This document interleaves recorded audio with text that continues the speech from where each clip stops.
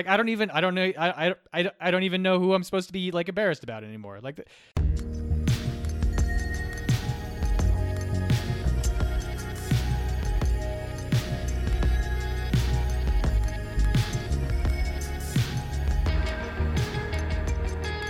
Hello, Internet, and welcome to the A to Z Horrorcast. This is the creatively titled podcast brought to you us over at AtoZHorror.com.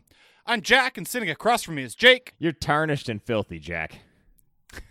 And sitting next to Jake is someone else who's a dirty old imposter. It's Mark. hello, gentlemen. For those of you unfamiliar with our Cracker Jack operation, we watch and review one horror movie a week, and then we get drunk and argue about it. And this week, we went with a Mark pick. Woo. We went with an animated film. We went with a 90s film. We watched 1997's Blue Perfect. Nope. Mark, interesting.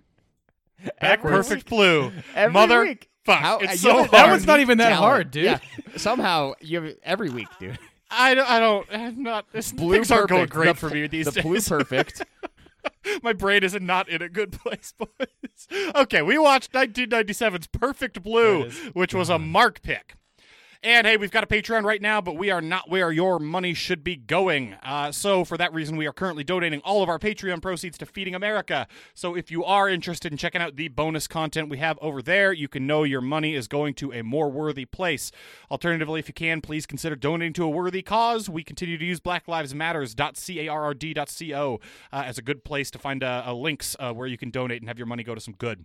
But if you need a little escapism for right now, and God knows I do, you can hopefully have some fun with horror in us for the next little bit. So, boys, now it's time to do the getting drunk part. So let's score. Let's do beers for fears. Hey, Jake.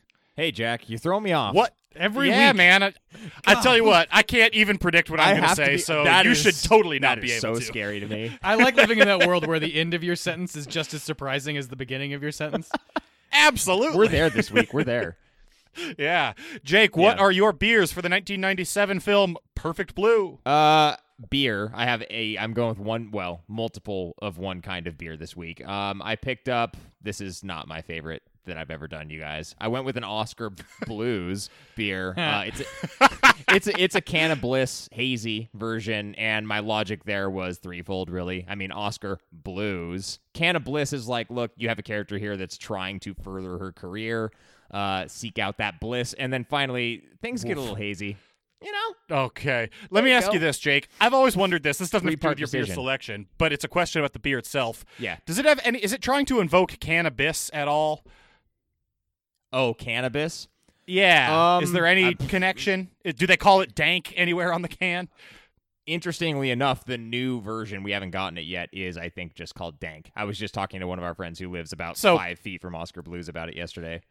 Yeah, it's pretty clearly a cannabis Well, reference. but it's can-o-bliss. So it go. I never thought of it, but potentially, I don't know. It's Colorado Brewery, whatever. The fact So that you're the saying new one it's is more of called a dank. Will of the Wisp type of thing that they're going for. Potentially. Like Can of the Bliss, Will of the Wisp, Can of the Biss. Historically Scottish brewery, Oscar God. Blues. Okay. Mark, what are your beers for these fears? I mean, for as loose as most of those things were, I do have to. I'm going to also hop on the Haze bandwagon. I am drinking a Firestone Walker Mind Haze IPA. This is one that we have kind of fit into a lot of psychological thrillers before, but I do think that this is close to a perfect beer for this movie insofar as the mind. Like, this is very much in the mind of Mima and how hazy it is, dancing in between what is reality and what is not This reality. would have been a good week for another one we typically do, which is Head Full of Dynamite. It would have been. Mark, I would be legitimately shocked if that wasn't also your beer selection for the Black Swan. And we will get into that connection here in a little bit. I can go back and look. Holy fook. But either way, not a bad choice. I actually avoided the haze trap this week. I didn't just go straight to Not a haze. trap. It's a great Did you choice. do what I thought about doing?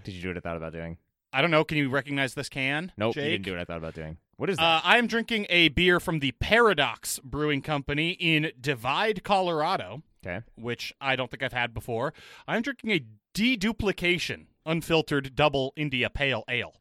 Deduplication, because that's essentially what this movie is about, is her trying to figure out if the person committing the crimes is herself or is somebody else pretending to be her, duplicating her. The antagonist is actually a copy of her. Oh, spoilers! I don't think I said spoilers for this People movie. know the drill. If your first And time, look, if sorry. they haven't seen 1997's Perfect Blue anime, then what are we doing? and That's- they're listening to this, yeah. We're generally against gatekeeping, but in this one specific instance, are you even a horror fan if you haven't seen this anime movie from the late 90s? That none of us had seen before. We should just say that right now. Yeah, exactly. Either way, deduplication, because that's what this movie is about.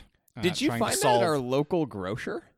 I sure did, Grocer? Jake. The one a block from your See, house. What the hell, man? What the hell? You just didn't look hard enough, I I suppose. went there looking for a particular Japanese beer, didn't have it, and then I did my I best. see. Yeah. I'll tell you this didn't end much. up with your beer. Orion? $5.25 a can for this sumbitch. Came in Yeah. 4-packs that cost like $17. Well, that's like a 9% beer, isn't it, for a 16-ounce can? 8. Well, I was on the lookout for a Shime Blue, and the only one I could find was $19.98, and I was like, But woofa doofa. but you found it? I don't really even like Belgians that much. I'm not gonna do this. You found Nice. it, though? I would have considered that, too, but Yeah, we typically actually have a pretty good selection of Trappist beers in Utah. I was for just whatever going to go with like a Japan. I was going to go with like a Nest beer, but they didn't have any of Sapporo. the Chinos. So, Yeah. oh well. All right, boys. Well, not a bad job there, but drinking beer and watching the 1997 film Perfect Blue isn't the only thing we've done over the course of the last week in the horror world, except for in my case, which it is. We might have also experienced some other shit, so it's time for us to talk about what else has been rocking our horror world, starting, of course, with paying up on Lost Beers for Fears bets. So let's cue that sound effect. Beer. Just when I think you couldn't possibly be any dumber, you go and do something like this. What an idiot! You suck, you jackass! Jake! Hi, I'm Jack. cutting directly to you because you told me off mic that you have one to talk about here, and I do not. So let's start do. with you. I'm surprised we aren't even keeping up with the joke that it's only been 3 or 4 days or whatever, like last week. Did we just beat it into the ground so much that we have to stop? Yeah, it's not fun for me anymore because now I'm actually so far behind, and you pointed it out to me a bunch in the chat today, so it's less fun. For me And now. cleverly, I also brought it back in. There was nothing you could do. Yeah, just anywhere you could shame me. I have one in this category to talk about this week. This is for a movie. This is for Host that Jack, you and I tied Lost for, and then we had a poll where we had 2 movies tie, so we could just choose whichever one we wanted. It was between Unfriended 2, Dark Web, and Searching. Mm-hmm. I said Searching with the upward inflection because that's the one I did not choose. I chose Unfriended Dark Web, watched it this morning on the Amazon Prime. I was interested in it because it's been a really long time since I saw Unfriended. I thought it was okay. It seems more up the alley of an accompaniment for what Host was, and I know that like you guys really liked Unfriended. Yes. I think you I've did also- too, for the record, you jerk. What He liked it more than he was expecting to, but he is like a step below us in Yeah, terms of his fandom of it. I said I think it's okay. Like I would not recommend it, but it'd be lukewarm. A movie that I will not lukewarmly recommend is Unfriended 2, Dark Web. Fair. Good So- assessment. Another reason, I was kind of burying the lead a little bit. Another reason why I chose to watch this is because I'm interested in dark web type things. Not that I would ever go peruse it, but the whole like underworld of the internet is a creepy concept, and I was interested to see what they would do with it here. This is not a spoilery section, but I would not have recommended this particular direction. It involves much more like hacker type nefarious activity than general what you could get into by digging around the corners of the dark web, and that is not my bag, really. I just didn't enjoy where they went with it. It jumped the shark very, very quickly and never brought it back.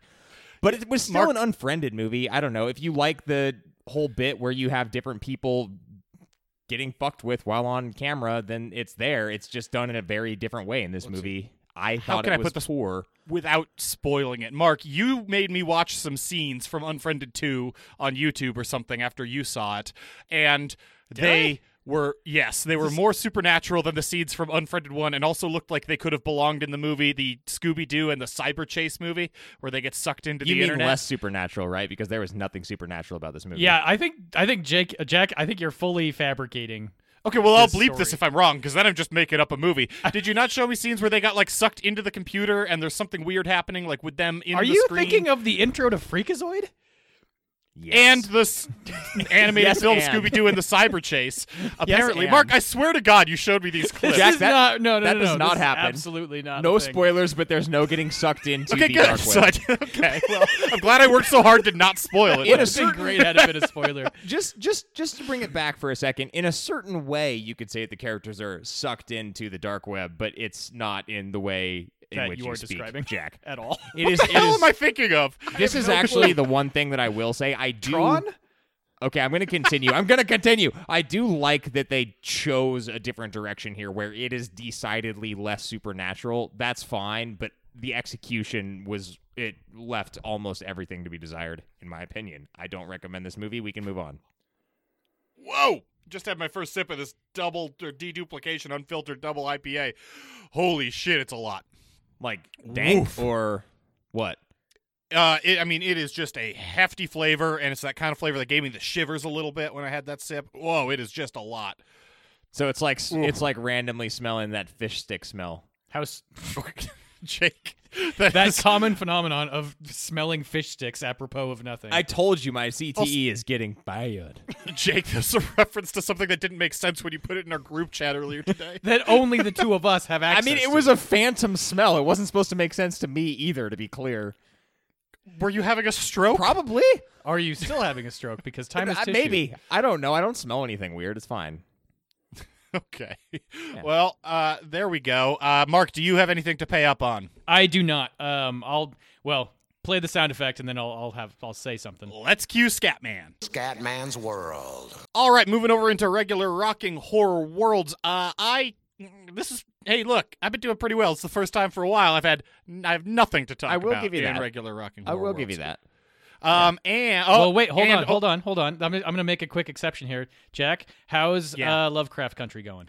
Thank you. I was just gonna say that. Lovecraft Country is getting better and better. I don't like all the individual episodes as much as I liked that first one, but each one is it's kind of like an anthology show in terms of the kind of things it's doing and what happens in every episode. It's just like absolutely buck wild, and I love that. They are going out there and just diving deep into a different thing every single week, and it's really fun.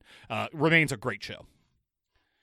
Sweet. I will jump on when we get a little bit closer so that I don't have to wait weekly for episodes to watch. Yeah, you did text me and say, how far are we into Lovecraft Country? Turns out Can I start it halfway. yet? I'm waiting to. Yeah. I'm going to wait I until it's all saw a ready. banner ad for it and I was like, I do really still want to watch that, but This is it's going to just so stack up unsatisfying to burn through the first 6 episodes and they're like, oh, now I have to watch one a week. Oh, yeah. And I got to tell you, this show more than almost any other, at the end of every episode, I'm like, what the fuck? Where is the next hate episode? I want it cliffhangers. right now. I hate it. I hate it so much. It's going to stack up with God. Haunting of Bly Manor is the issue. Yeah, be a that's busy true. October. That's true. They released the trailer for Bly Manor. I'm so fucking excited for that shit. Yeah, we will be talking about that next week, maybe? Next week. Yeah, definitely next week. So that's all I got. Jake, what about you? Yeah, I have one other movie you guys will recall from August. I think it was August. Yeah, August. There was a Maybe. movie that came out that month. It is August, Jack. Yep, it was. There was a I'm movie that just came saying I out might that recall month it. called Uncle Peckerhead. And Nice. Yes. And I watched Uncle Peckerhead. Awesome. Let me tell you about You Uncle are a Peckerhead. hero, sir. I left this movie feeling a little disappointed, and I still liked it. Does that make Okay. sense? Yes, Here's it the does. deal with Uncle Peckerhead. Barely. I think that it was full of heart. Like, the intention was there, and I think that they executed it mostly well. My problems with the movie were in the pacing department. This movie basically started, it was like 75% of the movie was almost all kind of a little bit over the top humor that almost felt like sketch comedy with spurts of splattery horror. And then That sounds it kind of awesome. and then things took they turned darker and more horrific at the end. I think that this is a recommendable movie to a lot of people. This is one that I got the lovely fiance to watch with me, if you can believe that, and she was mostly interested in it. I think she actually was surprised by the quote-unquote lack of traditional horror elements to it. Don't get me wrong, it was there, but it was there in the way that the trailer led on that it would be. It's over the top, it's bloody, it's a good time. It's punk rock, and I think that it did it in a way that was mostly good, but it was a little too slow for me on that horror throttle for most of its runtime for me to be totally infatuated with. You know what? That's interesting because, like, that's kind of matches with my expectations of it based on the Twitter reactions I've been seeing, which are, like, absolute in love with it from the, like, horror hipster people and intellectual people on it and not much else beyond them. That kind of checks out. Yeah, and this, like, just to put a little bit of a button on the kind of humor you're getting into here, an example of this is, like, you have the band and they're in the van with Uncle Peckerhead, or they call him Peck in the movie, and they're arguing over, like, whose mixtape to put in, and you get, like, the exaggerated, like, someone puts the tape in, someone takes the tape out, someone puts their tape in, someone takes the tape out, and, like, they're putting in a tape and taking it out, and it's, like, a different color when it goes in and then gets taken out. It's, like, green, and they hit eject, and it's pink. It's, like, absurdism, but not crazy over the top. So if you like that kind of humor, then I think this is up your alley. But you have to like that kind of humor because there's a lot of it. If plastic tapes changing color is what tickles your fancy, then boy, do we have a movie for you. Yeah. Jake, how did you watch this? This was also an Amazon Prime rental. Okay. It's like $4. Yeah. It's right there. No, absolutely. I recommend it. It's just, it's not out and out horror. All right, pretty solid. Mark, what about you? What you got? First and foremost, Mother Nature is what's been rocking my horror world for the last week or so. We're past it now, but at the beginning of last week, Utah experienced whatever you want to call it, a haboob, a Chinook, a derecho. A Simoom, Mark, a Simoom. A Chinook. It is a salmon. Chinook is the actual correct term for the thing that we had. No, it was a haboob. No. Oh, my God. No. A Chinook is a type of, I think they're salmon. called Hohen winds, something like that. They're downslope salmon. winds caused by a differential in pressure that's held behind like a mountain. Anyways, we had one of those, and it generated Category 3 hurricane force winds in fucking Salt Lake City, and it blew over a shitload of power lines, and I was without power for 3 days. And other people in the city were without power for like 5 or more days. And your fence. Also, our fence fell over. So I became very well acquainted with our neighbors. Yikes. But the punchline there is that I couldn't watch horror movies for a couple days because we didn't have power or internet. So that part kind of sucked. But as a result of that, I really only had time to... I also had to hang our fence back up, so that's how I spent most of my days. Hang it. No wonder it blew down. Whatever. We put the posts... I mean, you hang the fence on the... like.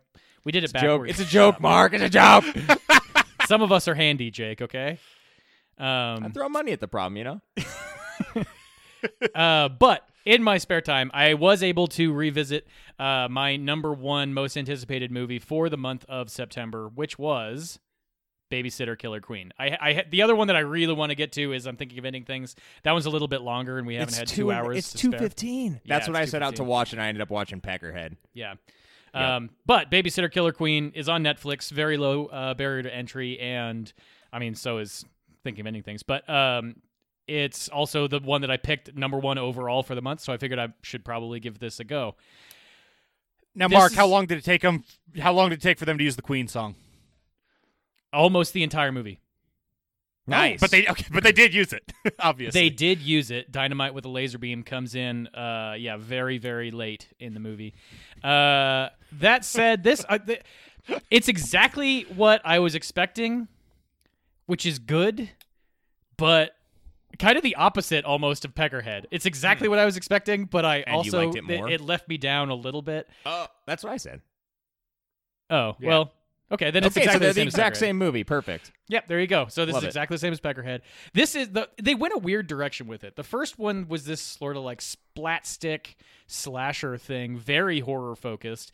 The second one is an exceptionally joke dense, like fantastical high school movie about going to parties with jocks and stuff. And then, I mean, halfway through the movie, it turns into a babysitter movie. Mm-hmm. So the biggest problem this thing has is it just lacks focus for the most part. It's kind of like watching a Family Guy movie. And I'm exaggerating there only slightly, but there's so many fucking cutaways to like visual gags, and obviously like they do this in the first one too, but the ridiculous, over-the-top violence of how they dispatch the killers. It comes back in spades here, and a lot of times that is played up very well, but also is, I mean, it blends in so well with the other jokes that the movie is telling that it sort of just is in the background, whereas in the first movie it was way more like of a punchline when it happened. Now it's just like another thing that is also there. So in that sense, I think it kind of lost the focus of what the original movie had. That said, it's still quite fun. I enjoyed watching it. It's slightly over 90 minutes of relatively well-written humor. Ken Marino plays, I guess he was in the first movie too. He just had a smaller role, but he plays Cole's dad, and he actually has a pretty sizable arc in this movie, and he plays it alongside Chris Wilde, who's a little bit less known name. As I had to look him up, I didn't know his name off the top of my head, but he does look a little bit familiar, and their comedic interplay is wonderful. I love Ken Marino. That guy has great energy. He's so fucking funny, He's man. So funny. That's an RDD. Come on. A Ron Donald do and a Ron Donald don't. What? No, don't do that. Now it's 5 Ps. No, I already have 4 Ps. That's an RDD. That's a Ron Donald do? No, Ron Donald don'ts. So yeah, I had fun watching it, but it does not live up to the quality of the original movie that I loved quite a bit. You know, that's not surprising, right? Like, that was a movie that did not necessarily need a sequel. Not 100%. Necessarily. Now, I was surprised to see a sequel. Now, here's what's interesting about it. I don't know. If I were a betting man, I would say there will be at least a Babysitter 3 and a Babysitter 4 and 5 and 6. Because now Netflix is doing this for all their stuff, so I don't know if this is really a smoking gun or anything, but they do list this as in the air quotes Babysitter collection. Where they just have all the Babysitter movies. Right now there are just 2 there listed at the bottom. But what is slightly more of a smoking gun is they basically straight up tell you right near the beginning of the horror part of the movie, they're allowed to return every 2 years per the contract that they signed with the devil or whatever. Okay. I see. Yeah, okay. So they're just like, so we're just going to do this again in 2 years. There's going to be one thing they won't... Babysitter 3, it's fine. Yeah. One thing they won't be able to keep up, which I liked from seeing the trailer, was the continuation. I don't know the actor's name, the kid, but I liked how he was, the age that he was in the original movie, he is noticeably older now. Yeah, which he's is kinda correctly cool. aged from the original and that's one. not going to be able to continue, so they're going to have to do some other shit, which is whatever. They could what are you talking about? No, he could just be in college for the next one. Yeah, it'd be much harder for them to do the other thing. Not what happens at Babysitter 6? He's just like this 35-year-old man. Yes, like, who has a he has kid kids. and hires a babysitter. Okay, no. You follow the traditional, like, I think it's Cult of Chucky. Not Cult of Chucky. The Chucky movies follow this thing where it's like the same kid for the first 3, and then they age out, and he goes off and becomes like the conspiracy theory podcast host. There you go. Who Boom, that's occasionally the has trash. like bit parts, and then it transfers to like a new young kid. star. Yeah, Yeah, But you that's could also fine. do like a Girl Meets World thing where now he has kids of his own. But he's not. And He's Mr. going to have to Feeney's go the through his principal. like 20s depression era, and they aren't going to want that. They aren't going to want to include him during that. Babysitter 5 is will. going to be like a real dark, like, reflection on loss and grief. I It's think. we're whatever, dude. The world is not going to exist for Babysitter 3. It's fine.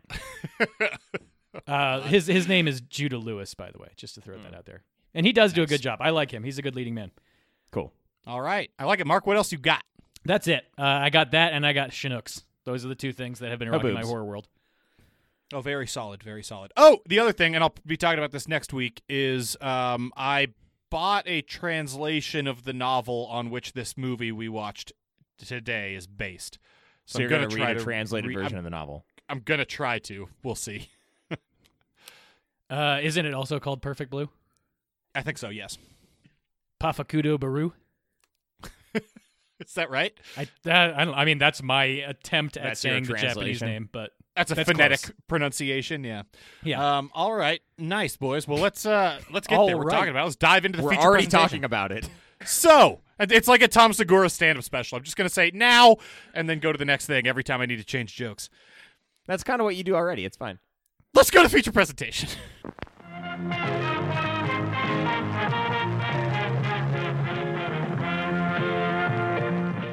Over at ADCHorror.com this week, we watched 1997's Perfect Blue. Look at that. Just absolutely nailed it. And Mark, this was you pick. Elaborate. I really like this habit of picking at least one movie that is a complete blind spot. Yep. I knew almost nothing about this movie. I was aware of its connection to Darren Aronofsky. And since we reviewed Black Swan earlier this year, I thought, hey, that'd be kind of fun. I was not. One of my buddies at work. I have two horror friends at work who just constantly give me recommendations and stuff. The same guy who shared his DVD with me of The Ugly, which was that New Zealand movie that I reviewed in for Rocking Horror Worlds in like January. It was the first movie I watched in 2020. Same guy who recommended this. When we did Black Swan, he was like, oh, you should check out Perfect Blue. It's the anime that is basically Black Swan. And then Aronofsky purchased the rights so that he could make it. And it's its own thing, and it's weird. And Satoshi Kon, who I'd never heard of before. And we also haven't ever touched almost any animation. So I wanted that. We're very light on animation. We did A Nightmare Before Christmas, which is like claymation. We haven't really done animation as a proper. We did Donald Duck cartoons and The Legend of Sleepy Hollow. Yeah, That's that got to was be the dope. only other one. Yeah. The next one I do, because this has now triggered something in me that I also kind of like these horror cartoons. I kind of want to pick that. I can't remember what it was called, but there was that Basque one that came out like the middle of last year that looked super cool. Oh yeah, that looked awesome. Yeah, It so did. keep an eye out. Mark, That might be in the next draft. I'm interested in hearing more about your story, why you picked it, but we're going to have to get into this right. So we're clear. Darren Aronofsky did not buy the rights to this movie. He claims this movie in no way influenced the Black Swan. I thought he did buy the rights to it. But it was he for the directly use of owns the filming rights to this movie. But it was for the use of the fact. scene in Requiem for a Dream, was what I thought. Yeah. It's he for bought it for Requiem, Requiem for a Dream, and then But he owns still the rights. maintains that Black Swan is not inspired by Perfect Blue. Well, that's just wrong. Not inspired by is a drastic claim. You could say that he didn't like lift scenes from this. I guess that would be okay. Which also would be wrong. It'd be a lie to say it's not a direct remake of Perfect Blue, and he's going so far as to say it's in no way inspired by. Inspired by, yeah. Like that's bad PR, It's insane. bro. It's insane. I mean, guess it that's wouldn't only be on the first time Wikipedia. Aronofsky said one of the stupidest things I've ever heard in my entire Oh, life. yeah, absolutely. Fair. All right, Mark. Well, you picked this movie, and you know what that means. You're going to have to hit us with a 30-second plot synopsis. 30 seconds are on the goddamn clock. You look appropriately scared. The clock's going to start when you Nah, start. he's gonna nail it. Mima is a rising Japanese pop icon who decides to put her music career behind her to pursue a career in acting, where she is asked to do a bunch more adult stuff, loses her innocence, and starts to lose her mind. As she transitions into that new career, people around her start being brutally murdered. That juxtaposed with her loss of innocence and her general mind fuckery, she doesn't know if she's the killer or if it's somebody else. Flash forward to the end, it's actually two different people. This crazy guy who's in love with her and her old talent manager when she was a pop star who's jealous of her stardom. Time. That was pretty good. Yeah, not bad. There's a lot going on in this movie, and it includes three distinct characters having like an acute case of dissociative identity disorder. It is. Yeah. Can we just get to what subgenres this is fitting into? Yeah. Psychological. Yes, animated. That's it. Yep, foreign. Foreign. Those are the two. Psychological foreign animated film. It's probably independent. Slasher. I don't know if this would be considered independent. I think Satoshi Kon is a pretty big name, but I don't know where he was in his career when he made this. So, I will not give you independent, but Slasher. How yeah, dare this you, could be a sir. slasher. Kind of. I don't know. What It's did on we the give? cusp. What did we give Black Swan? I want to give all the same things to that. This was more of a slasher than that one. Yeah, well, that's true. Yeah, I guess there's only like 2 people that die in Black Swan. Yeah, there's a body count here. It doesn't really follow the same trappings. I don't know. That one could be on the edge. Really, what I wanted to say though is that this was basically impossible to follow. So good work, Mark. Thank you. Because of the psychological aspect. Yeah, I The will get into that a implications. little bit later. I'm sure we all have the same note, give or take. I actually thought that was something the movie does right, so that's a good transition point into what the movie does right. That's where I had it too. Okay. Yeah, because it's not impossible to follow in a way that it's poorly written or it just jumps around too much or something like that where it doesn't make sense. It's impossible to follow in a really cool way that uses tools only animation could use to make you really fucked up as the viewer. There's a scene where I thought I had accidentally skipped back 20 seconds where it's the exact same scene starting again, and it's just because she's lost in her own mind. We are going to open up Yeah, we're going to open Yeah. up a treasure trove of things that it does right in association with that. The note that I had that was yours, Jack, is that it is incredibly disorienting. I felt disoriented for like the entirety of the movie after the initial concert scene was just a complete fuckery. And it's all clearly by somebody who understands the language of movie making and subverts it to fuck with you. Like, they set up the rules, and the one I'm thinking of in particular is the rules of, like, when she's hallucinating her alternate personality is semi-translucent. And then it's just like all of a sudden, sometimes it isn't semi-translucent, but also still not real. It's just like they set up the rules to lull you into these, like, I think I know what's happening here, and then just absolutely fuck you with them. I think it's funny that you say that he knows the language of film, but I mean, he is at least part of the author of the language of film. I'm not saying he didn't have his own inspiration from people that came before him or whatever, but like we already said Aronofsky, but he's also a massive influence on like Nolan and a few other modern directors. Sure, yeah. He has another movie called Paprika that very closely, it's not the same plot line at all, but it's very similar to Inception in a number of scenes. He's a very influential director that I had never heard of. Well, then I'm glad you picked it. I sent you guys this link, and I don't know if you watched it or not, but I did. If you're listener out there, if you're not familiar with the YouTube series Every Frame a Painting, it's a fun little dive for next time you have a little bit of free time. It's an editor. Made by smart people, unlike us. Yeah, a smart person who is a professional film editor, and he goes through individual like case studies of editing in film. He did one of the best ones that I think we referenced when we did Shaun of the Dead was he did one on Edgar Wright, because Edgar Wright is a phenomenal editor. But he did do one specifically on Satoshi Kon. And I watched it after this movie, which I was kind of glad that I had this movie behind me for a little bit of context. But if you're out there and you want a little bit of additional information on the ability of Kon to like throw in these edits and do it in only an animation style that you can't even really capture in live action, then go seek out Every Frame a Painting on Satoshi Kon. So couple notes on that I want to add on. I think we should throw that in the description. I will. That will help, okay, Jack. Cool. that link will be down there, so you can Listener, go and watch hold the us video. accountable. Yeah, exactly. Let us know if we fuck that up. We won't. I don't promise, but I'm telling you we won't. I'm telling you we won't. The episode might not come out until November, but the description will be in there, goddammit. Yeah. It'll be the lost episode. It's fine. What's waiting? I still just have to get that link in there. That's the only it's thing. so hard. What was the video again, man? You know what? It did that thing again where it didn't export. Dang it.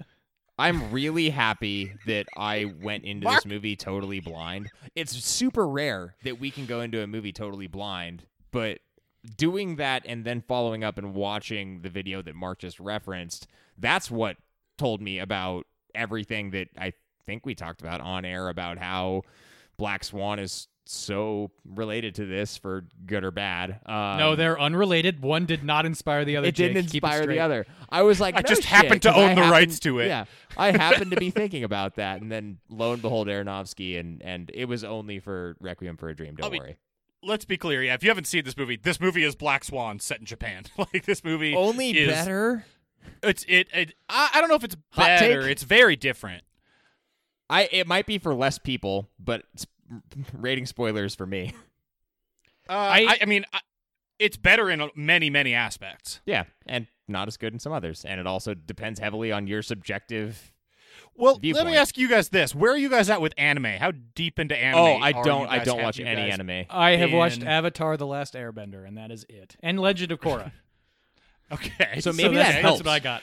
Maybe that helps as a non-anime viewer. Maybe getting the disorientation thing again. And I know you guys have watched Miyazaki stuff too. Yeah, a little bit of Miyazaki. I I have have watched never one episode watched- of Cowboy Bebop. Okay. Nice. And I Cowboy used to Bebop watch. soundtrack I used is to dope. watch Dragon Ball Z when it was on Cartoon Network after I got home from elementary So school. Mark has much more Toonami, experience dude. than me. Yeah, those were good times. Yeah, I'm a little deeper on anime. I got into like FLCL and all that kind of stuff, and the 6-part Deep Blue, whatever that one is, about the submarines. And It's called I Blue think my Robots. lack of Thank you, Mark. experience with it might have helped me here because it's all the more disorienting when you're not used to seeing something in this format. Because that's what I was going to ask. Yeah, this also uses like some anime tropes and subverts some of them as well. Wholly unaware of those, so you're just gonna crack an egg of knowledge over my head or something. Oh, I mean, Jack, unfortunately, you are the resident expert, as close as we have to one on anime. Yeah, so which please I enlighten don't us. want.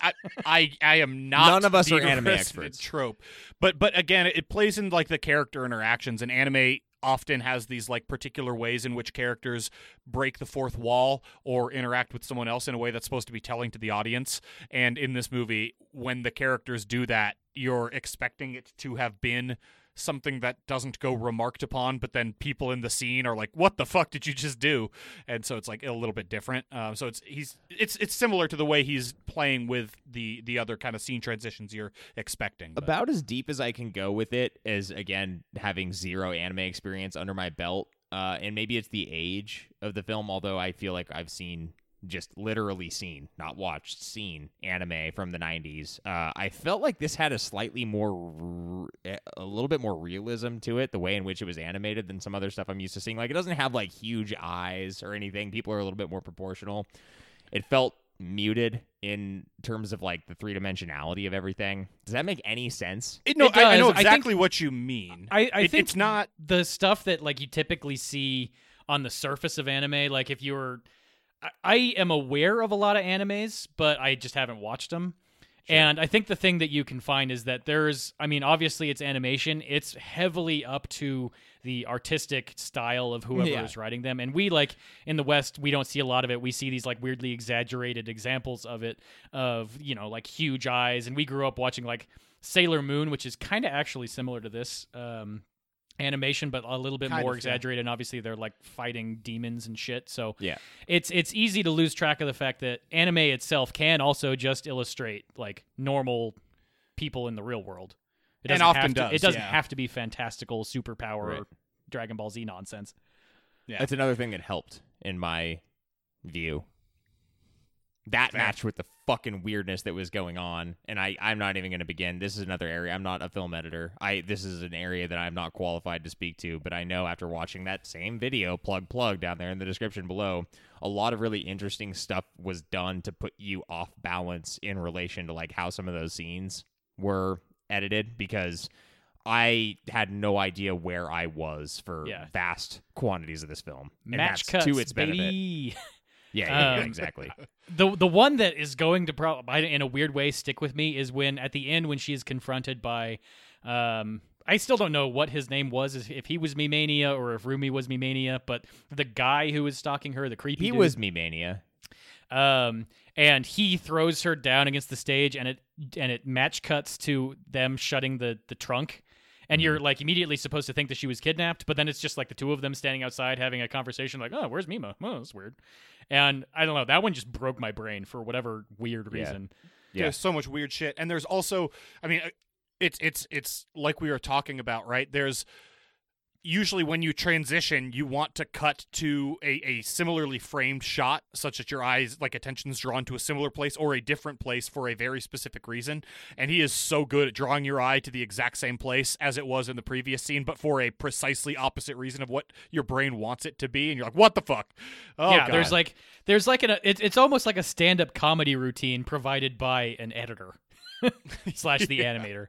It's pretty impressive. This movie is quite visually impressive. Agreed. Well sutured together. Oh, and the art is beautiful, and it's got a very consistent voice. It's all that is absolutely true. Now, before we transition off of this, you did call it disorienting, and that's the reason that I had it in does middle closer to does wrong. Really, is like at a certain point. It is achieving exactly what it's getting out to, but it is also like bordering on abusing the person who's watching this. Like there's that sequence where you jump between, 6 different counterfactual narratives of what is going on in Mima's life, and it's just like I just threw my notes up in the air metaphorically. No, I rode the train, man. My notes, okay, cool. My notes for this movie are I rode the train, nonsense. And that's fine. It's a rare thing where I can just kind of let it go a little bit. There's this weird experience that I think we get into with watching these movies where we're so intent on taking notes that I feel like there's a little bit of just like the true ingesting of film that gets lost. And I gave up so early in this movie. Not to say I don't have 3 notes. I have 3 notes for this movie. I liked that. I really did. I think like there's something to be said for me just being like, fuck it. Like, let's just see how this lands. Turns out it landed well. Yeah, It's also another one of those, like, the fact that it is, we watched I assume we all watched the subtitled version, and none of us watched a dubbed version. Correct. The dubbed I couldn't version find does a dubbed exist. version if I wanted. Did you There try? is one that exists. Hugh, did you try? I looked No, at the. fuck I no. rent. I think the only place you can find it right now is renting it on Amazon. Don't watch And it. dubbed. Tubi. And watch oh, dub. okay, and Tubi. And I tried to turn on. I just went to see if there was an audio track that was in English. It's animation, dude. I don't really care what their lips are doing. Like the lip animation isn't like hoity-toity enough to actually match with what language it's in anyway. It's just sort of like opening and closing mouths. So whatever. If you got good voice actors, then watch it in English. But and there's according to Wikipedia, there's a very interesting change on the version that was released in America versus the version that was originally released not only in Japan but also in film festivals in America, which is that the very last shot where she says, like, it's me, like kind of to the camera. She takes after her they sunglasses off or whatever. Yeah. Yeah. Apparently, in the original version, that is the voice of the woman who played Rumi, who was her imposter. Yeah. But in Oh. this version, it's her own voice. What? So, like, I don't know why that decision was made. But One it's last very weird strange. fuck you to the watcher. Yeah. My It's like- God. I Yeah. saw that too. I'd forgotten though, so thanks for bringing that up. See, this is what I'm saying, though. It's like, fool me once, shame on me, or shame on you. Fool me twice, shame on me. At a certain point, this one has, I mean, 36 twists in it, and they all come rapid fire, and you're just like, Yeah. I don't even know who I'm supposed to be like embarrassed about Well, anymore. Like, this is an excellent transition to Does Middle, then, Mark. I Because my have main one something was. else. Oh, okay. I actually talk. still have quite no, a few it's things. it's a I haven't even question- gotten to my first thing in Does Right yet. So. It's something for the group though. Mark, do you want to go ahead and just give your main points? Because I have a question for the group that I don't want to move on without asking. Okay. First off, the character design of the villains is pretty great in the way that the creepy dude is very Creepy. creepy looking. Okay, He you're looks getting like into he's it. You're straight out getting of The into Hills Have Eyes. You're He's like, getting into if it. The Hills Have Eyes was fronting an emo band. I love his pale seafoam dead eye thing. Yeah. That is immense. It's clutch. Yes. The one thing the anime does very well is captures like emoting and Sure. exaggerating it in a way that like is very easy to. I mean, Pixar has also made a whole movie studio around this essentially, but in a way that inspires empathy and like exactly what you're supposed to think of people.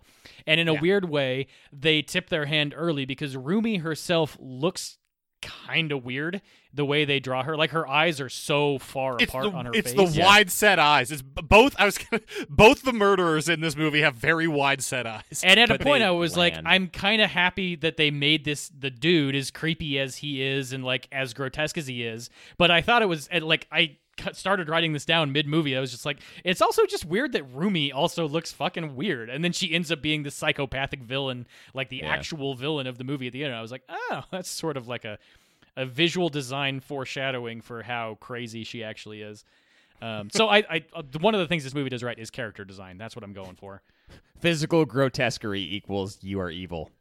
Nice. Yes, that's what the theater of the grotesque is. Yes, I know. I mean, yeah. I mean, there's an Have you important not seen thing here that 300, we're not Jake? like trying to shame people for their appearance or whatever. But when you can directly control someone's appearance to mirror their inner machinations or whatever, and you do it, then they become the villain. Then that is you're just to- specifically evoking that thing. Yes, just to be clear, that's the way that should be driven. Yeah.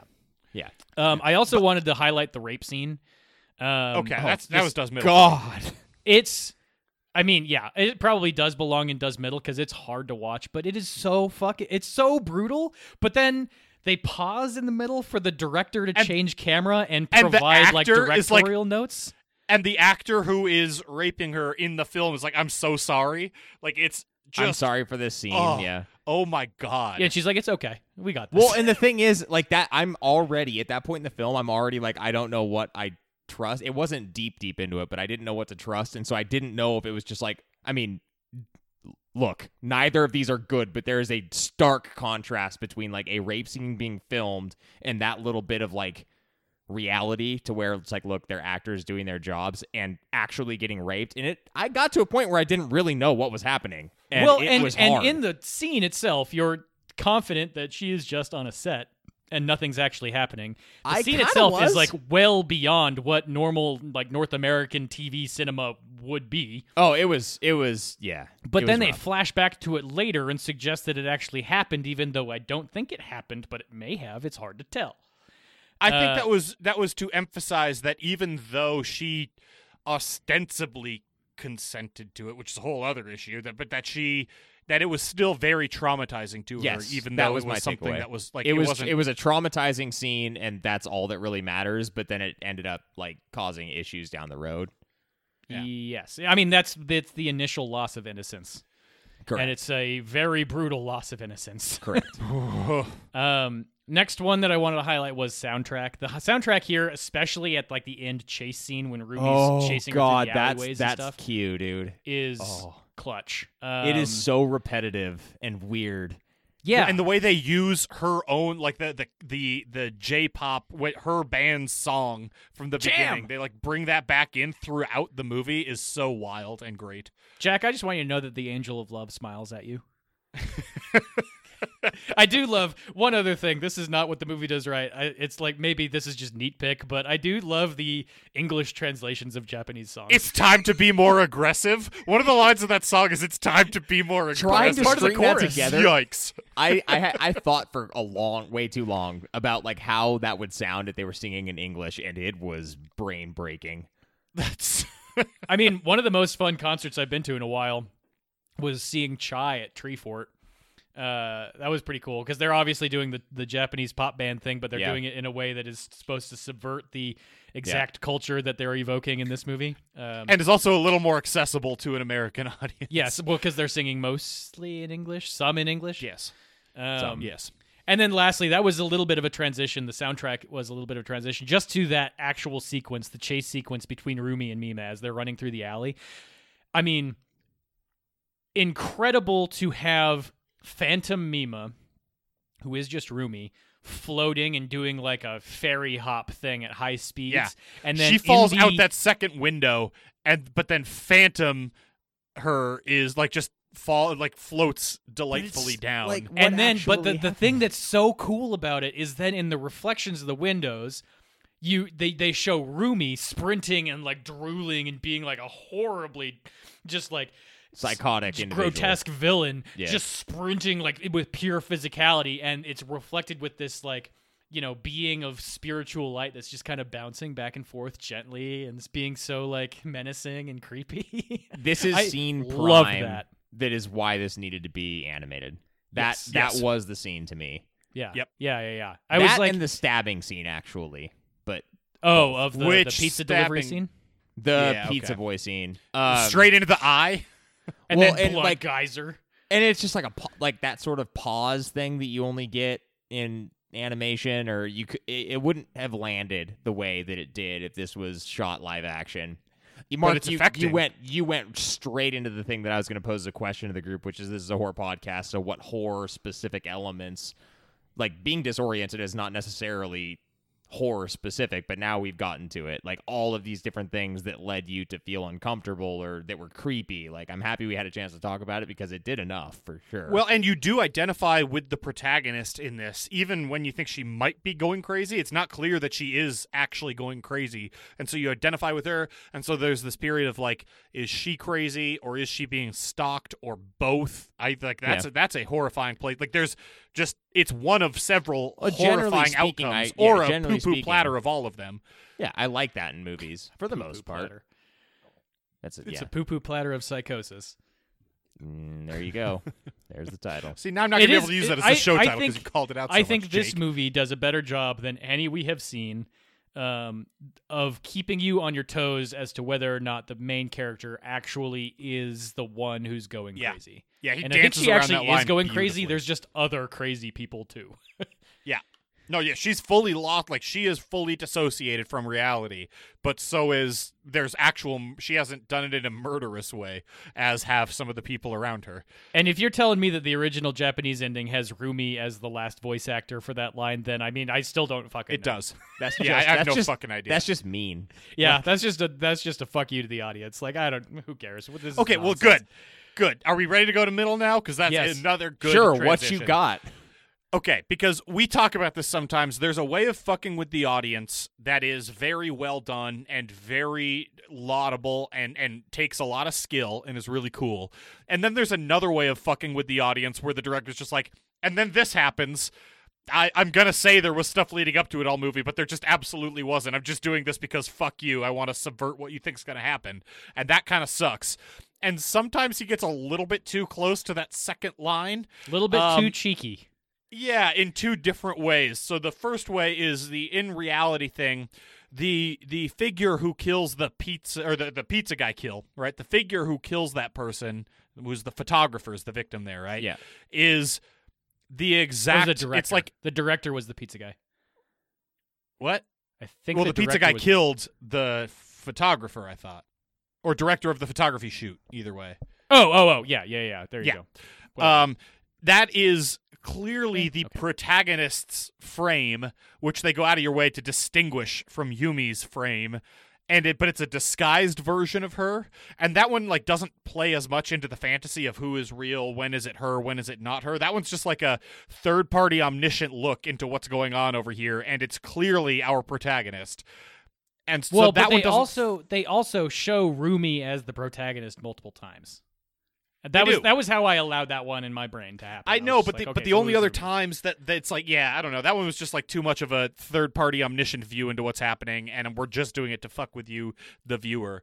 And then the other one like that is that rape scene. It's like that on a different axis, but there's also just like a way where directors will fuck with you by just showing you something horrifically uncomfortable for no purpose, and you can make me very uncomfortable by showing me horrible things happening and doing it believably. And that was kind of that, where it's just kind of like, this is a short movie and that takes a big chunk of the movie, and it's not it does wrong, because it contributes to the narrative and has a purpose and is interesting, because it's also the pursuit of fame thing and the agreeing to it. So it's very weird, but there's also just but also he just wanted to show you a really fucked up thing. It's just like, here's that in there.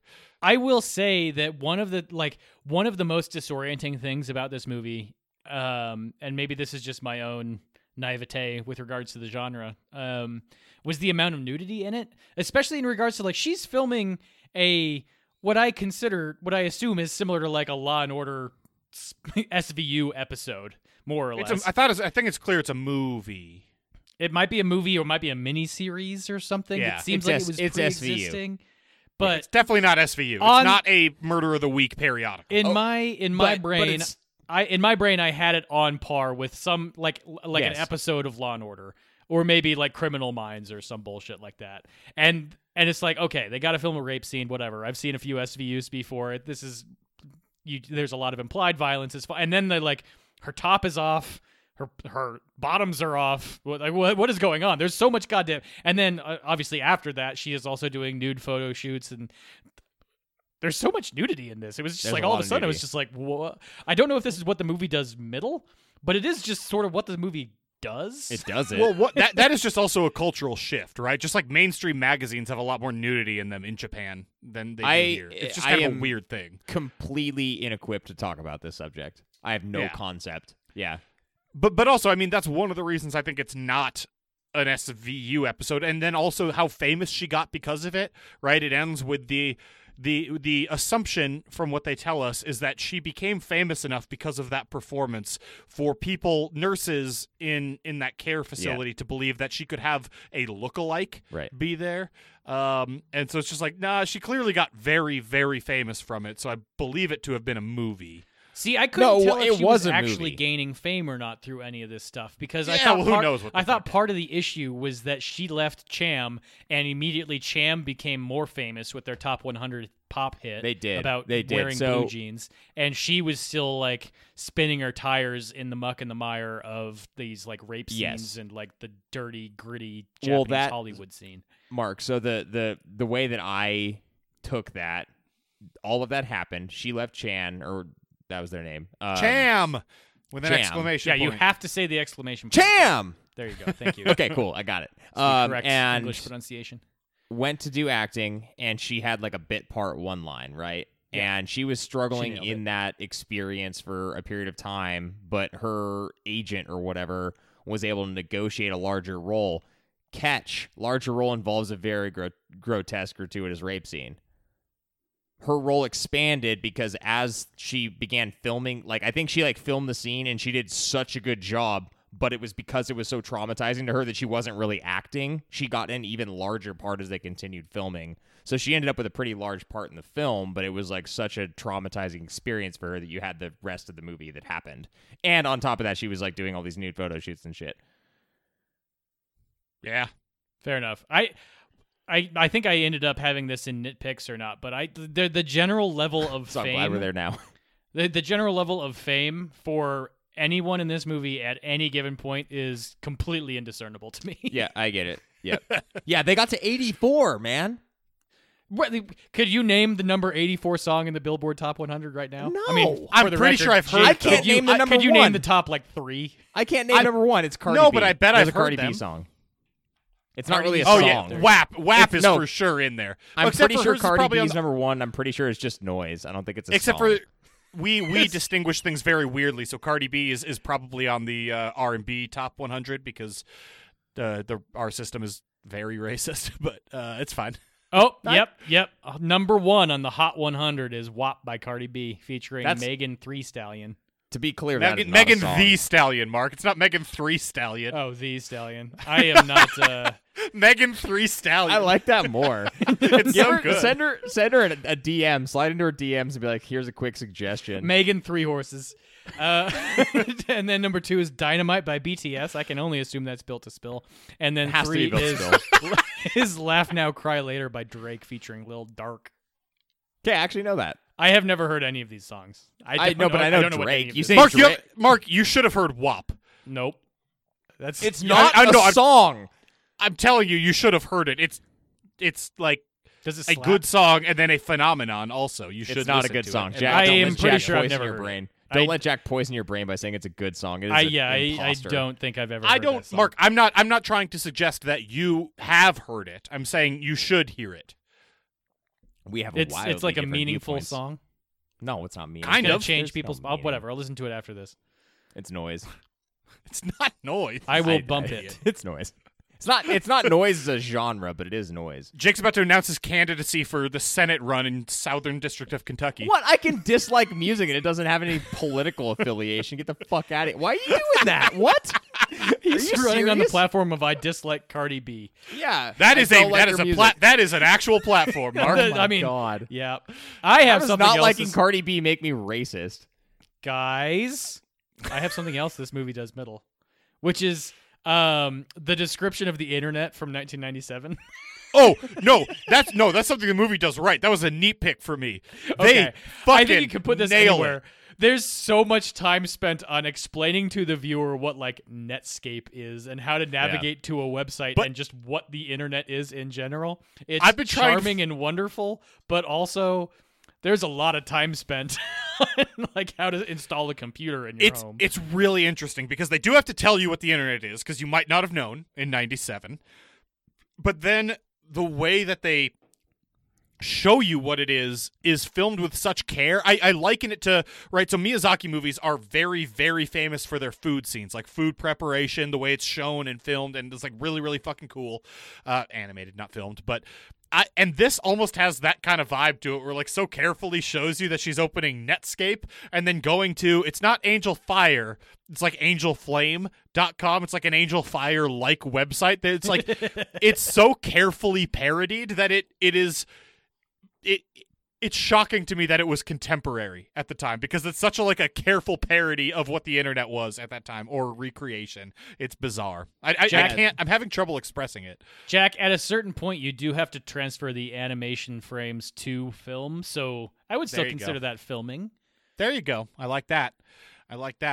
One time I was trying to get some old film transferred onto digital files for my grandpa, like old reels of film, and I took it to the guy, like the specialist at the place, and he straight up just set up a projector in a dark room and filmed it on his cell phone on a tripod, and then gave me the digital copies. I was like, cool, I don't like looking behind the curtain at anything because this isn't fun or technologically cool or exciting. This sucks.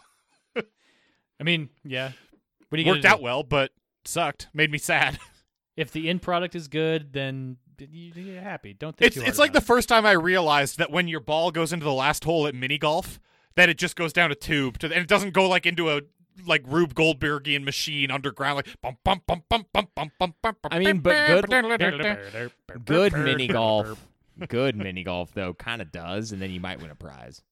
Okay, It's not just some vacuum hole. Jake, is there mini golf in Boise anymore? Like pre-pandemic, maybe not now, but was there in the last? Because I've been looking for it the last couple of You years. got No, Boondocks. you know the only place that there was mini golf that was like even borderline worth a damn. Is It's that by out. Roaring Springs? Yes, it's at Yeah. Wahoo's or whatever, formerly known as Boondocks. God, and I'm sad again. Let's go to Does Wrong. Hey, but they have like a replica of the arches, you know?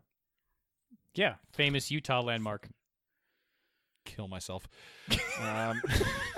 Then what does this movie do wrong? that got of all the things that we could have gotten dark on, we got dark on lack of mini golf in Boise. I mean, Cool. fair. And just how depressing Wahoo's is. I mean, it's all bad, dude. Anything out past whatever, we're not going to go there. And it's so far away you can't even drink because I have to drive home. oh my god, It's what almost does like the there's a movie do market wrong? gap. There was a letter bomb that was sent to Mima, and I have Yeah. two things to say about that. One, The letter bomb. it was a full-on letter bomb, and there's a monologue by one of the people about how they shouldn't tell the cops about it because what? Yeah, it doesn't and make number- sense. And number two, that one's really more of a nitpick. Number two, though, Yeah, what- is within the story of this movie, Rumi and the Mimania guy have Yeah. not decided to start attacking Mima yet. So who the fuck sent the letter bomb to Mima? Maybe they Yeah. knew she wasn't going to open it. Oh no, I Dun, think dun, dun. that was Mimamia, right? He is a psychotic fan, and then also he gets used for Numi's purposes later on. So Right. did he send it? I mean, it obviously didn't kill the person who it blasted in the face. Get blasted. The agent, yeah. Did he not? I mean, was it just like a shot across the bow to like maim her? What the fuck? That's my point. It's it's out of sync with the rest of the movie. It doesn't make any sense. It's just like a dramatic thing that occurs that would have made a hell of a lot more sense had they put it like 30 minutes later. Well, and so Yeah. that goes along with what I had is they don't believe her fear until like way too far into this movie. Like her manager straight up says like, "And you think the two attacks are connected?" ? It's like, Oh, you're well, receiving yeah. letter bombs? That's just average pop star stuff. Get wait, outta wait, here. You're being hysterical. Which manager? The one in the car after the photographer gets slaughtered. Yeah, ironically, She- it's the same guy who was blown up by That's the what I fucking said. letter bomb. Yeah, that It's doesn't just make any like- sense. And he's like, That's what I'm saying. That is exactly what I'm saying. The guy gets his senses blown up by a letter bomb. I can't really tell what the damage done is, but Well, apparently he Well, seemed to be okay pretty quickly. I don't. He how lies long down did in this a movie pool of blood. They roll him over, and he like whimpers out, "I'm fine," and then goes silent. And then the next I thing thought is he like, "Oh no, died he at was first. okay. He was legitimately fine." yeah, Yeah, he actually was fine. He's just like that was just a flashbang. Okay. Which Yeah, and it cut him in one spot. So he probably was fine. Michael Weston made a flashbang out of an envelope in one of those episodes of Burn Notice. Oh, fuck. Burn Notice is so good. One of these episodes, let's just review the entire series of Burn Notice. I'm so on board to make Jake watch 4.5 seasons of Burn Notice. or Dude, I whatever. think too much. it's longer than that, isn't it? It's like 6 Are you seasons? aware of what kind of bet that would require? Like One that 4.5 like makes seasons me is give so up many- naming rights to my firstborn. That's so many hours of content. Oh, but it's so good, Jake. That's what's It's so hardly frustrating about like losing reviewing it video all. games. You're like, yeah, this took me 50 hours. Here's 20 seconds of what I think about it. Yeah, dude, it's not worth it. Just don't even start because like look at the investment, man. Burn Notice is so good though. What else does this movie do wrong? There's some weird things that I can't tell if they're cultural or they're just really hard to follow. But there are some things that don't fit the tone of this, don't seem to fit the tone of this movie, and just don't make sense. Like the first scenes with I forgot his name, Me Mania. He's I don't in know if the he has a crowd. name. But he's in the crowd, but he's beyond the barrier, and then he gets attacked, and then he attacks them, then he gets beaten to shit, and then there's like, but then factions form in the crowd and they start attacking each other. I didn't understand what the fuck was happening with these two when the first time she's like, stop, I wanted my last show to be nice. It's just like there are it's like the Hatfields and the McCoys came to her show and are like having a better butter battle in there. Yeah, the Montagues and the Capulets are having a showdown in the middle of a pop concert. Based on that was great. Based on the different ways they love her. This tied into the same thing that I was talking about earlier, is that at any given point in this movie, I cannot discern the level of fame that they have, where I thought they were supposed to be at least like moderately famous to start, but also this performance is seemingly just in like a public amphitheater in a municipal park. Yeah. My take is that they were like locally famous, but not nationally famous. Yeah, and I think that is also a cultural thing going to a pop concert. Yeah, but also she has to a free pop concert. What else? And she also has like super dedicated fans who are like following her career and being like, she shouldn't have done that locally. It's very weird. There is some weird. I don't really understand. I think it's more of a cultural thing. I'm sure I don't understand the backdrop of where this movie is supposed to start. I kind of feel like we should have already blown the whistle. I mean, I would if I knew. There it is. Found it. Oh my God! Did you lose the whistle? Okay, no, he's good. Son of a it's okay. bitch. It's okay. It's okay. You guys gave me so much shit when I got this whistle, and now it's like such an important part of the show. Okay? Mark. We absolutely didn't, and there's no chance you're going to go listen to old episodes to prove that we did. So I'm sticking by my answer. That's a lot of hours to pour through. So do your thing now. This is where you insert your. Jake wanted the whistle. No. What Jack was saying was like already nitpick level, is what I'm saying. Oh, here's one. God, I don't think you can just forget to feed fish that small and have them be okay. It's not like a dog that you forgot to give breakfast to one time and it's okay. Like those fish are absolutely going to die when she forgot to feed them the first time, I think. Speaking of fish, there was a weird thing that was done. This isn't necessarily a nitpick. It's more like just a pick. There was a weird thing that was done in the throes of where you don't know what's going on, where they were just like paused in time, but nothing else was. Did you notice that? Yeah. Wait, the scene where they're dead? You haven't said what it was yet. I did. I said that there was a sequence. What the fuck? What do you mean I haven't said it? Are you just like rolling blackouts right now? I said the fish were paused and nothing else was. Jake, I think they were dead. No, they weren't, because they weren't floating. They were just sitting there like they were swimming.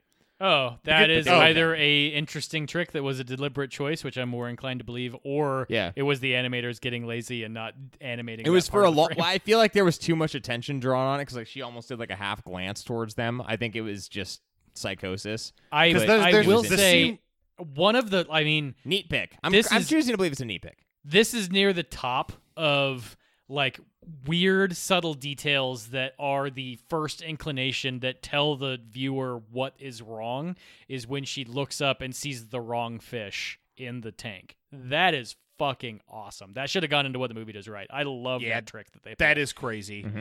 But then there is the actual scene where they are dead and she like thrashes her whole apartment because of it. Yes. I'm just saying that would have happened when she forgot to feed him for a whole day. I think what we're uncovering is that there's a lot that was done in this movie with the fish in particular, to varying degrees of visibility, and that I've been thinking about getting a fish. You know what? I wouldn't. Oh my God, fish are so not worth it, Jack. Don't. I wouldn't do it. You got to be ready to like throw yourself at fish because they require so much goddamn effort. I mean, you need to put all this fucking anxiety somewhere.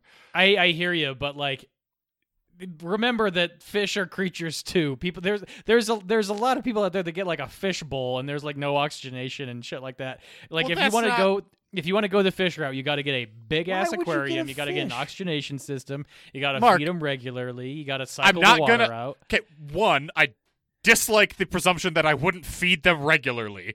That's upsetting. You have to walk your dogs like almost every day, Jack. Oh, yeah, a dog like this, you got to feed every day. You know what a new development with Mo is? If I don't walk her every day, she's getting old and sometimes she doesn't want to go on walks, but her nails are getting so brittle and like the concrete files them down real nice, but they'll like split if you don't walk her or cut her nails like once a week. Cut her nails once a week or walk her every day. I want to be clear. About You the just got to order. get out like a belt, like a belt sander, like a radial sander. Sure, that sounds great. never walk Dogs on love that. belt sanders. I've heard. I've lost track of what we're talking about. We're talking about nitpicks. I have Oh. another nitpick, which is that umpteen is a word. Turns out, I always thought that was just like a folksy colloquialism thing, but umpteen is an actual word. Why did you like look it up in Webster or something? Well, yeah, like I said, I always thought it was just a folksy colloquialism, and then there was an actual translation of whoever was stabbed. The writer was stabbed umpteen times on Yeah. the newscast, and I was So like, you wait, is that an trusted it? actual thing? So I looked up. Yeah, Okay. I looked it up on dictionary.com. Okay, you looked it up. Yeah. And it means indefinitely numerous or Mark, this is a doesn't bet- Surprise me at all. This is a bet my dad and I actually had many, many years ago, but because Scrooge McDuck always has claimed to have umpteen $billion or umpteen $1 million sometimes. It's a new old thing. But umpteen just means like indescribably large amount of. Yeah. Yep. Specifically not a defined amount, but large. Yep. So I feel like umpteen still wouldn't be This- the appropriate term for Scrooge McDuck. This but, doesn't whatever. surprise me at all. Does it Not surprise at you? all. You're not surprised at all that umpteen is an actual word. No. Well, dude, it you probably ever have- wasn't when people started using it, but then Yeah, idiots and got it then wrong they- so much that the dictionary's like, we'll kowtow to morons. Like Yeah. they did with literally and Like now you can inflammable. say comprised Exactly. of, and it's one of Oh the God! worst things. No, it See, sucks. everything works now. Like that's all it is. Language is a construct, and we're willing to allow whatever. Jack, Yeah, but this you also is, this have- is, you this is have to something be, because- specifically just for you. Well, I don't know, Jake, you might like this too. There's a person at my work. I use comprises a lot when I write, and there's a person, and now technically comprised of is also an acceptable term, like for turn of phrase. It's an alternate definition, yes. Alternate definition. Yeah, there is a person I can't use comprised of, and I can't use comprises. They always correct it to comprises of. Every Oh my fucking God. time I submit a document for them to review. Nice. Yeah, and I it's going to give me a stroke. I'm literally just going to explode one of these. I mean, I days. do literally appreciate that in the sense that it's absurd. I'm I'd literally chomping at the explode. bit for it. You got to nip that in the butt. You know, We might need to talk about a whole nother nitpick. one whole nother. Does anyone have one Oh, another God. nitpick? Okay, this That is was too far. I'm going to stroke out. I'm losing my mind. I hate it. Jake is holding his beer to his forehead. It's too much. I needed it as a headache. I needed it. Are there any other nitpick? I'm out. It turns out It's it's kind of hard hard. to nitpick an animation movie. It's hard by with the an way. animation. The main one that I have was a fish thing, and it was a neat, not a nit. It was And more especially of a such a stylized animation movie. Like, yeah. nothing. Yeah, especially when everything could just be like, yeah, psychosis. You know. I guess actually, they be like, crazy. it's just worth reiteration, I suppose, at this point that the end of the film thing exists. Apparently, like I didn't experience it, but that throwing The difference her in voice actors is that? What yeah, you're referencing, or that what? that Well- would be a neat pick, I suppose. I honestly couldn't tell you definitively that I watched the version in which it was one actress's voice or the other. I just I was on sometimes I could Prime. very clearly tell the difference between their voices, but sometimes I probably couldn't. Yeah, I couldn't. I was on Prime, and I believe that I just heard the same voice actress who did Mima the whole time. Which is the But- version that's been widely released in the United States. Yeah, but, so that checks out. but I don't like I'm but saying even if it was the original version, I don't think I would have been able to tell. That was It could be Jinko hard. Iwao, by It the could way, be hard. just Yeah. for the record. Let's go to ratings. Okay. Get us out of here. do a giggle. I'm kinda wild. Look at my mouth. Look at my thighs. It's wet, it's wet. Come take a dive. We over at A to Z Horror use a 1 through 10 rating system to rate the movies we watch. For 1, think of how you'd rate Niles' physical intimacy. Remember what Mom always said, a handshake is as good as a hug. And for 10, think of how Niles would rate his level of success. It was during the, oh, well, I'm far too successful to feel awkward. Where did we meet? Story's the first category to rate these movies. Mark, this was your pick. Rate the thing for story. I gave it a 7.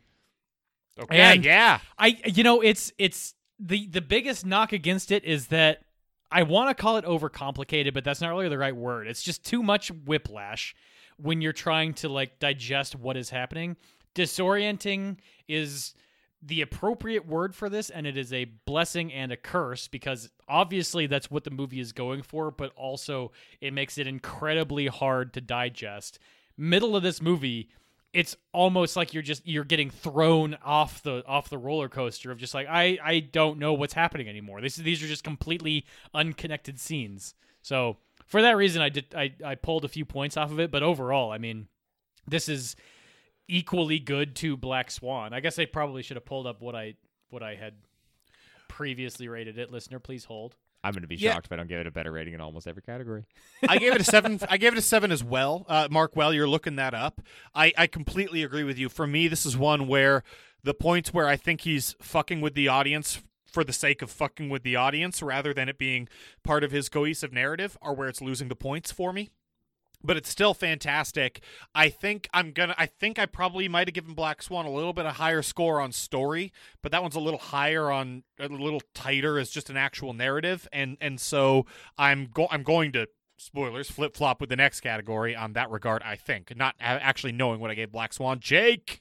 This is an interesting turn of events. Sorry, Jake, before you go. Oh. I don't know if we actually recorded our scores for Black Swan. Where were we on that one? Whose fault is that? Yeah, that's on me. I am the scorekeeper for the episode. So I don't know what happened on that episode, but that's after not in our document. Yeah, it's after we stopped doing written reviews too. So that one's just lost to literally. There's no way to find out. Lost to time. There's no podcast out there that would tell you. There's literally no way we could figure it out. Yeah. You know, we should actually go back and check that out, though. I gave it a 7.5. I agree with you guys in every respect. I really enjoyed how fucking disoriented I felt during this movie, and I thought that is the intent. I mean, it clearly is the intent, but the way that hit me was pristine. So, what are you docking it for then? If it was pristine? Well, the fact that it's nonsensical still means that it can't be perfect. Like, for a story to hit you in the right way, I think pacing is another thing that we didn't talk a lot about here. But, like, from a which pacing also doesn't belong in the, like, writing story category. From a screenplay perspective, it does, because you have to execute your screenplay. So, from that perspective, like, this thing took a while to execute, and there was a lot of the movie that was totally nonsensical. I think that it hit me well in terms of, like, allowing me to feel that sense of... Yeah, we need to talk about this. This movie's like 81 minutes. It's great. And I don't think that it is. Is it 81? There's no way. It was way an hour 21, I think. I think it's 81. There's no way. There's no way that's true. It is hour 21, 81 minutes. Ba-boom! It still felt long. I watched it earlier today. Okay, well. I will say that... Fresh up it. I remember seeing that and thinking, oh, cool, this is going to be super fast. And then the actual one that you download from Amazon Prime is like an hour 37 or something like that. No, so there might be some weird like version issue here. Yeah, I wonder what was in it. But anyway, that's what I'm docking it for. I think pacing does fit here, Jack. Like, whatever, I already said it. Okay. There are also other ragged edges of this. Oh, I brought up the letter bomb thing earlier. Like, there's stuff that is in this movie that doesn't really make a lot of sense, and they're kind of just injecting. Yeah, I mean, this drama. is not the point to like elaborate on everything. This is we should be quick here, so I'm not trying to dive deep on my score. Like, the podcast is long enough, but if you want me to go deep, I can. I think the podcast is not long enough. Okay. We constantly get notes to that effect. I want like a 4-hour hardcore history type podcast. That's what Mark, that's what the majority of our listeners are always craving. All our comments and reviews are, you know what, too short, not long enough. You guys only talked about this hour-and-a-half long movie for 2 hours and 15 minutes. Yeah, not we are officially longer than the movie, according to what it says on IMDb now. Great. Wonderful. Yeah, but that's only because we spent 30 minutes talking about 2 other movies or 3 other movies we watched last week. That's fair. Yeah. And whether or not a wind is a haboob or a Chinook. It's a haboob. Or it's a Chinook. It's definitively a Chinook. That's the Simoom. name of the wind that happened. A salmon. It's a salmon. Okay, world building immersion. Our second category, Mark.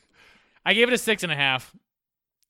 The things that are stacked up against this movie, it is a Japanese anime where you're reading subtitles, and it's not just regular subtitles. It's like they are flying at you, and you also need to digest numerous visual details that are quite imperceptible, right? There's a lot of subtlety, and you're trying to read the bottom eighth of the screen most of the time.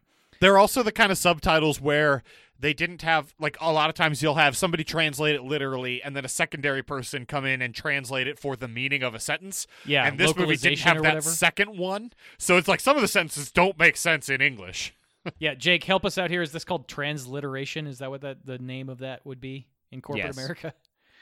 So that is working against it. However, there is an inherent bonus, I think, when your attention has to be glued to the screen at all times. It's like literally, it's quite difficult to take notes on these movies because I feel like if I take my vision off the screen for anything longer than a few seconds, really, I'm losing stuff. So I'm typing as I'm glued to the screen, and that helps the immersion quite a bit.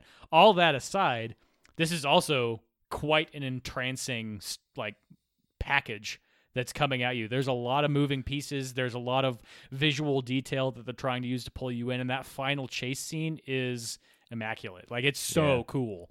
Yeah. Look, I gave it an 8. Say it again. I gave it a 6.5. I gave it an 8 for world building and immersion. I was transfixed by this thing.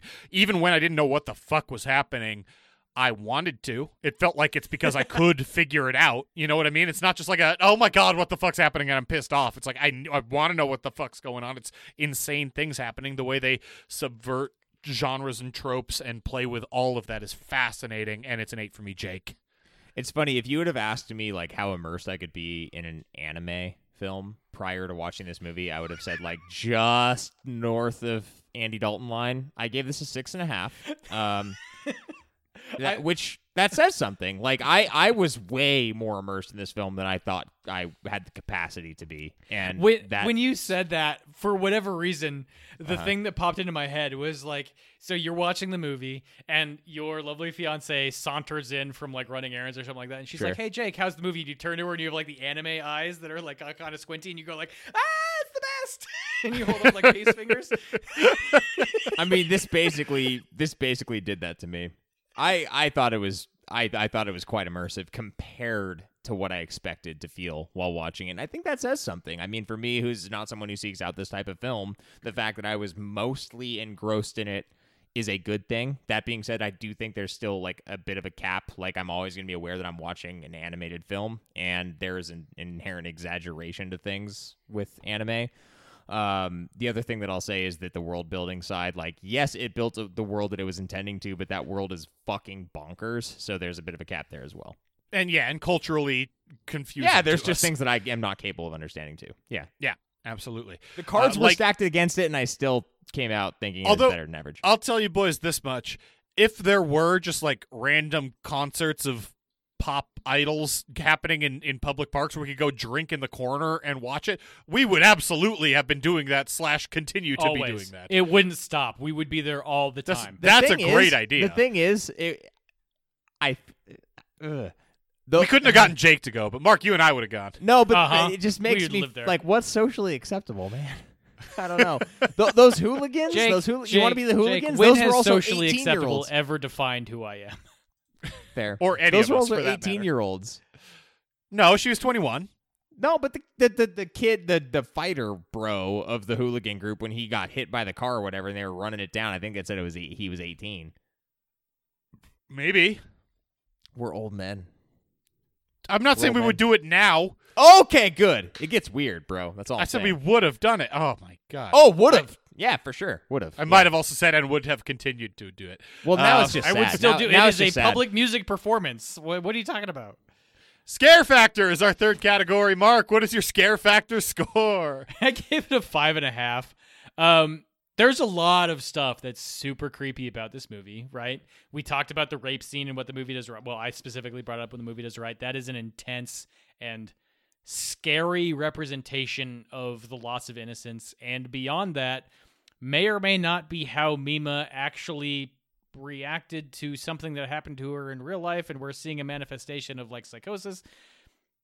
All that aside, there's also the pretty incredible and horrifying animation dedicated to Rumi's dissociative identity disorder and Mimania's whatever you would call it. It's like just self.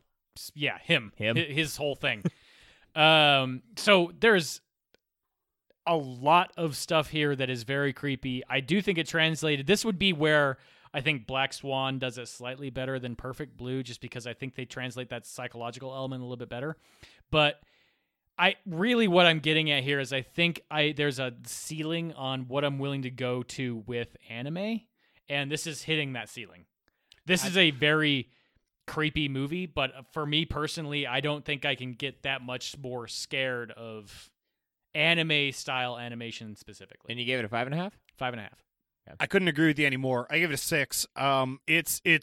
It is horrifying from a psychological perspective, and I think this movie does a better job than almost any psychological horror movie of towing that line between is she losing her mind or is this happening to her? What's going on there? Great job there, and making you question the narrator's perspective, all that stuff. But all the actual physical danger stuff isn't scary at all. Right, the actual like killing scenes and the like when she's running through the hallways alone scenes are not scary because it's animated. It's hard for you to put yourself in that place, so those just aren't that scary. But it is overall horrifying, and that rape scene is truly disturbing, made even more so conceptually by the fact that she isn't it's just like a horrifying representation of what how bad rape. It's horrible. 6. Jake. It's funny. Like, I agree with almost everything you guys said. I gave it a lower score, though. I gave it a 4.5. I think this is what it boils down to is what Mark said. This is hitting the ceiling for me in this medium. Jack, I actually thought there was some merit to like the pizza boy stabbing scene. For some reason, that one sticks with me a little bit. It didn't do nothing for me. I don't think it's the most impactful killing ever, but it, it's not bereft of quality. No, sure. That's also like. Go ahead, Jack. I was just going to say, it's also, like, very, very commonplace in the genre. That kind of, like, blood-gushing, deep stabbing things. Like, the original Death Note anime was a lot like that. Like, it just... Oh, that'd be interesting to see. Yeah. I will say, we didn't touch on this at all, but one of the best scenes in this movie that I think still works incredibly well, even despite the animation angle, is the killing of the... producer? I don't know what his role is. Is that the elevator scene? The elevator where it opens up and there's a boombox in it, and then you just have the open up later and his eyes are pried out and there's blood fucking everywhere. See, actually, that's like, so good. What's weird is like that one doesn't stick with me as much, but if I had to go back and be like, that's like your case study, like I like that more because it was like cut well, and I like the implied violence, and you see all the aftermath, and it's gruesome. And it's set against the I keep calling him, I want to call him Chai, but Cham. The Cham group pop video. Yeah, you can't just say Cham or it doesn't sound right. You got to say Cham! Cham! Listener, we apologize for the blown out audio Yeah. there. There is nothing we could do. Thereof is our next category. I was just going to say that. You interrupted me saying Great job, that. Jack. Great job. Fuck, Mark, what's your score? God damn it. Now I'm pissed. It's a 6, and this is a total punt. I am not... well versed enough on animation to tell you whether or not this is brilliant or where they did things incorrectly. Obviously, there is the font of information that is every frame of painting, pointing out how well the scene transitions are constructed. But outside of that, from an animation perspective, it seems good. This might be a 10. It might be a 6. It might be a 3. I gave it a 6. Whatever. I mean, Otaki good. But Mark, that video shows you how much of a masterclass this was. Well, from an editing standpoint, yeah, certainly. And I guess this is the case where effects and editing are literally kind of the same. I don't know. This is an NA. I just want to give this a not applicable. Cool. Can I do that? We are not smart enough to discuss this category. Is that what we're saying? Yes. I'm fine with that. I'm comfortable. True to form. We should probably throw that disclaimer out every week. I gave it a 7 for effects are just like they're People know, bro. People know. It's kind of like for to get higher than a 7 in animation, you'd almost have to be doing things that are like changing the animation game. Like Spider-Man: Homecoming. Into the Spider-Verse. You're talking about Into the Spider-Verse, which is what I was about to bring up. Into the Spider-Verse. Yeah, sorry. Spider-Man: Homecoming, not animated, but is a live-action movie, not an animation. Yeah. Oh my God! Into the Spider-Verse is an absolutely phenomenal movie that everybody should watch. Just as exactly, and plug. Using the way animation is projected onto a very wide screen to fuck with your brain in ways it's not expecting. Like that's very cool, and is changing the animation game. This movie is about as high as you can get without advancing like the actual technology of animation and how it's displayed. But there's also something. The other thing, I know I keep coming back to it, but like the fact that I can watch a Miyazaki movie and like when they cook food, it makes me hungry. Like the representation of these very simple shapes that are like food that they're just slicing and putting into a boiling pot, like makes my mouth water. And it's something about the animation there. And this movie doesn't have any like of that food kind of stuff, but it does work in that way, and it's why some of the kills are as visceral as they are. I think it's very, very well done. It's very fantastic, and it's innovative in ways that aren't actually like changing the animation game. So it's a 7 for me. Jake, I gave it a 7 too. I agree with what you said, Jack. We're in lockstep on this one. I think that in particular, just to kind of go back to what we discussed about that final chase scene, that's the really good one to me. I can't go back and picture how this would have existed as a live action film because that needed to exist in this animation universe that it does, and that is a great thing. I don't think it advanced a bunch. Like I said, when I went back to it, this feels a little bit more like realistic, and I guess that means like not necessarily old-fashioned, but there's a simplicity to it for the most part, but it hits really hard.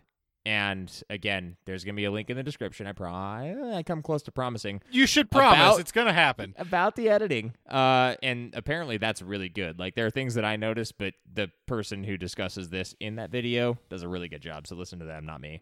Yeah, he's actually smart. All right, that's going to take us into overall. I think overall, yeah. Mark, what's your overall score? I'm committing to it. I gave it a 6, and I could very easily go higher. The thing that I'm stuck on here is that there is a massive barrier to entry on this one. It's a hard movie to get into, but the payoff is pretty significant. I ended up liking this movie. I'm glad I watched it. I probably won't watch it again. I mean, I might, I guess. I wouldn't be that upset if someone put this on and I went through it again, but there's almost no circumstances that I could see where I end up putting this back on. Sure. I mean, I understand what you're saying. I give it a 7. For me, there are those movies that have a scene that will stick with you forever, like the first time you watched them.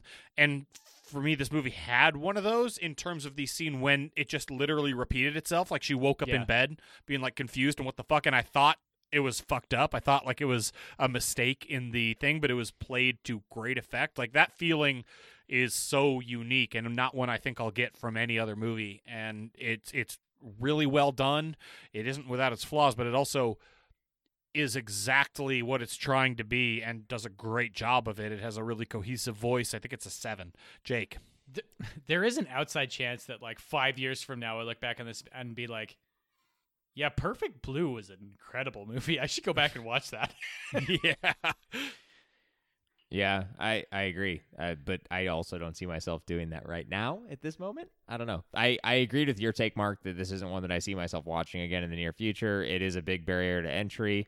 I really liked it, but what does that actually mean? My overall score is a 6.5. I think this is a really good movie. Wagons but it was. I've said this before. It had its cards stacked against it in terms of me as a viewer. So for me to give it that score, I just want to say that this could easily, like, I think if you had a different person than me, that would probably be higher. Fair enough. It's going to take us into thumbs up, thumbs down. And interestingly, I think we're going to start with Mark first. Mark. Interestingly, we're going to start with Mark. That is interesting because he's been starting with Jake for the rest of the episode. No, not with scores. Interestingly, because he didn't know what he was going to do until then. I'm going to give it a thumbs down, and it is entirely related to barrier to entry. It's a very hard recommend, but there is a subset of people I would give this a hard thumbs up to. Like I said, I enjoyed this experience immensely, and I am very happy that I chose this. And I mean, it's a fun thing to experience new cultures and like new forms of content delivery. So for there's a type of person who's like intellectually hungry and out there and interested in horror that should absolutely see this, and they would get a thumbs up. But on balance, I mean, 97% of the time, thumbs down. I'm completely with you. That's why I started with interestingly, because I was going to say I'm going to give it a thumbs down despite my overall score of a 7. And part of the reason is just that Black Swan exists and is much more accessible for better or for worse. And it's, but like, unless you want to see where that came from and a filmmaker who was working in a different medium that's influenced a lot of people. It is like a great hipster pick to be like, oh, you want to know what the original source content for that was, and then you Allegedly. pull the book off of your shelf. So douchey. Oh Well, my god. I'm gonna literally be able to do that. So there you go. I hate you so much. But I mean, look, my wife loves Black Swan, and I will not be able to get her to watch this. Anime is just a whole other extra level of barrier to entry to begin with. For sure. Yeah. So thumbs I hear ya. down for me, and it's not so world changing that I'm like, no, it's worth arguing with people about why they should watch it. So thumbs down, Jake. I think that'd be a really hard one to like argue enough. And then the weird thing is like you'd also have to know your audience enough when arguing hard, so that's just a hard game to play. I said hard like 17 times there. Same reason, same thumb Now- direction. Yeah, okay. Wow. How about that? Universal positive scores, universal thumbs down. That doesn't happen a lot. I think that describes this movie perfectly, actually. Yeah. This is That's deep probably- cuts only. that's This is appropriate. deep cuts only, man. I don't know. Yeah. Like I I'm agree- super I agree happy with Mark that. picked it. I enjoyed it thoroughly, and I won't recommend it to anyone else I know except for maybe one person. Fair enough. Well, let's get the fuck out of here. Yep, let's get out of here. This has been episode 198 of the A to Z Horrorcast. To check out everything we have going on, head on over to atozhorror.com or come hang out with us on any of our social media channels. Those are going to be right down there in the description below. It's Facebook, Twitter, Instagram, sometimes it's even Reddit. And hey, we're on Patreon, as Jack mentioned at the top of the episode, but right now that's probably not where you want to be throwing your hard-earned cash. Good news, though. If you become a Patreon member right now, you're going to get all the same great benefits that you would if you were going to join it any other time, but we're going to be putting those to somewhere that it really matters. We're currently donating all those proceeds to Feeding America, so give it a thought. If you're still here hanging out, it could be a good decision. As always, the music has been coming at you from Super Bear. There are links down there in the description below as well. And next week, we're going to be changing pace a little bit, going back to one of Jake's picks. That's mine. And we're going to check out... Which one was it? It's Let Us Pray. I had to give it a quick... I didn't know which of the two I was going to go with. I almost reversed course on you guys. It's going to be Let Us Pray. And that's going to be coming at you 1 week from now-ish. We'll see. But until then, get your buddies, grab some beers, and go watch some horror movies. Have a great week, everybody.